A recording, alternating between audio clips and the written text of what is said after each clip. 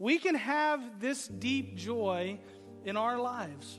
And I don't know about you. I'm not trying to speak for you, but for me personally, I would love to have a deeper joy. But here's the big idea if you're writing it down at the top of your bulletin. It's hard to forget anything when you take time to remember everything. Verse 3, he says, every remembrance of you. So what do we need to remember? Number one, we need to remember the source of joy. We need to remember where joy comes from. Remember the source. To understand Paul's deep joy, you first have to understand where it originated from and the fact that he understood where it originated from. Paul actually uses this word here.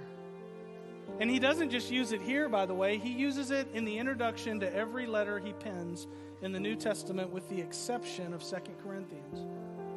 Because Paul had a deep, genuine remembrance and recollection of his relationships.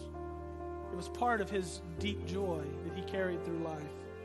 But in his remembrance or recollection, we don't find the actual source of joy. It just takes us one step closer to understanding Paul's deep joy. Because his joy didn't come from these relationships in and of themselves. No, look at what he says. He says, I give thanks, Eucharisto, to my God. He doesn't say I give thanks to you. He doesn't say I'm giving thanks for you. He says I give thanks to my God for every remembrance of you. Church, I'm convinced that Paul possessed this deep joy that we all admire and marvel at because he had a deep intimacy with God. That's the source of his joy. It wasn't these relationships. The source of his joy was a deep intimacy he had with the Father. He was thankful to God. He gave thanks to God for putting these relationships in his life. He understood that the source of his joy was what God was doing in and through him. He had a deep, strong communion with the Lord, and that was ultimately the source of his deep joy. You see, Paul's thankfulness for the Philippians and the church in Philippi was aimed at God. It wasn't aimed at them. He was so grateful for this church, but he says, I thank God for you. You see, it's hard to forget anything when you take time to remember everything, and Paul remembered first and foremost that none of those relationships would be possible without God. That's why I say you've got to remember everything. You can't just remember the relationship. You have to remember where that relationship comes from. You have to remember that without God, that relationship wouldn't even exist. You have to remember that every good gift you've ever received or will ever receive in your life comes from above.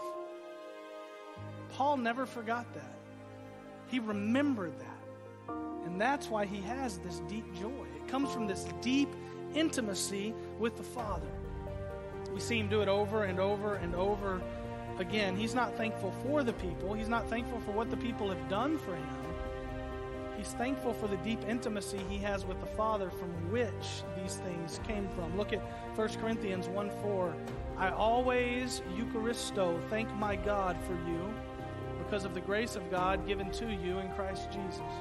Colossians 1:3, we always thank God, same word, the Father of our Lord Jesus Christ when we pray for you. We always thank God for all of you, making mention of you constantly in our prayers. And we could go on. He does it in every single letter except 2 Corinthians. Because it's hard to forget anything when you take time to remember everything. So remember the source.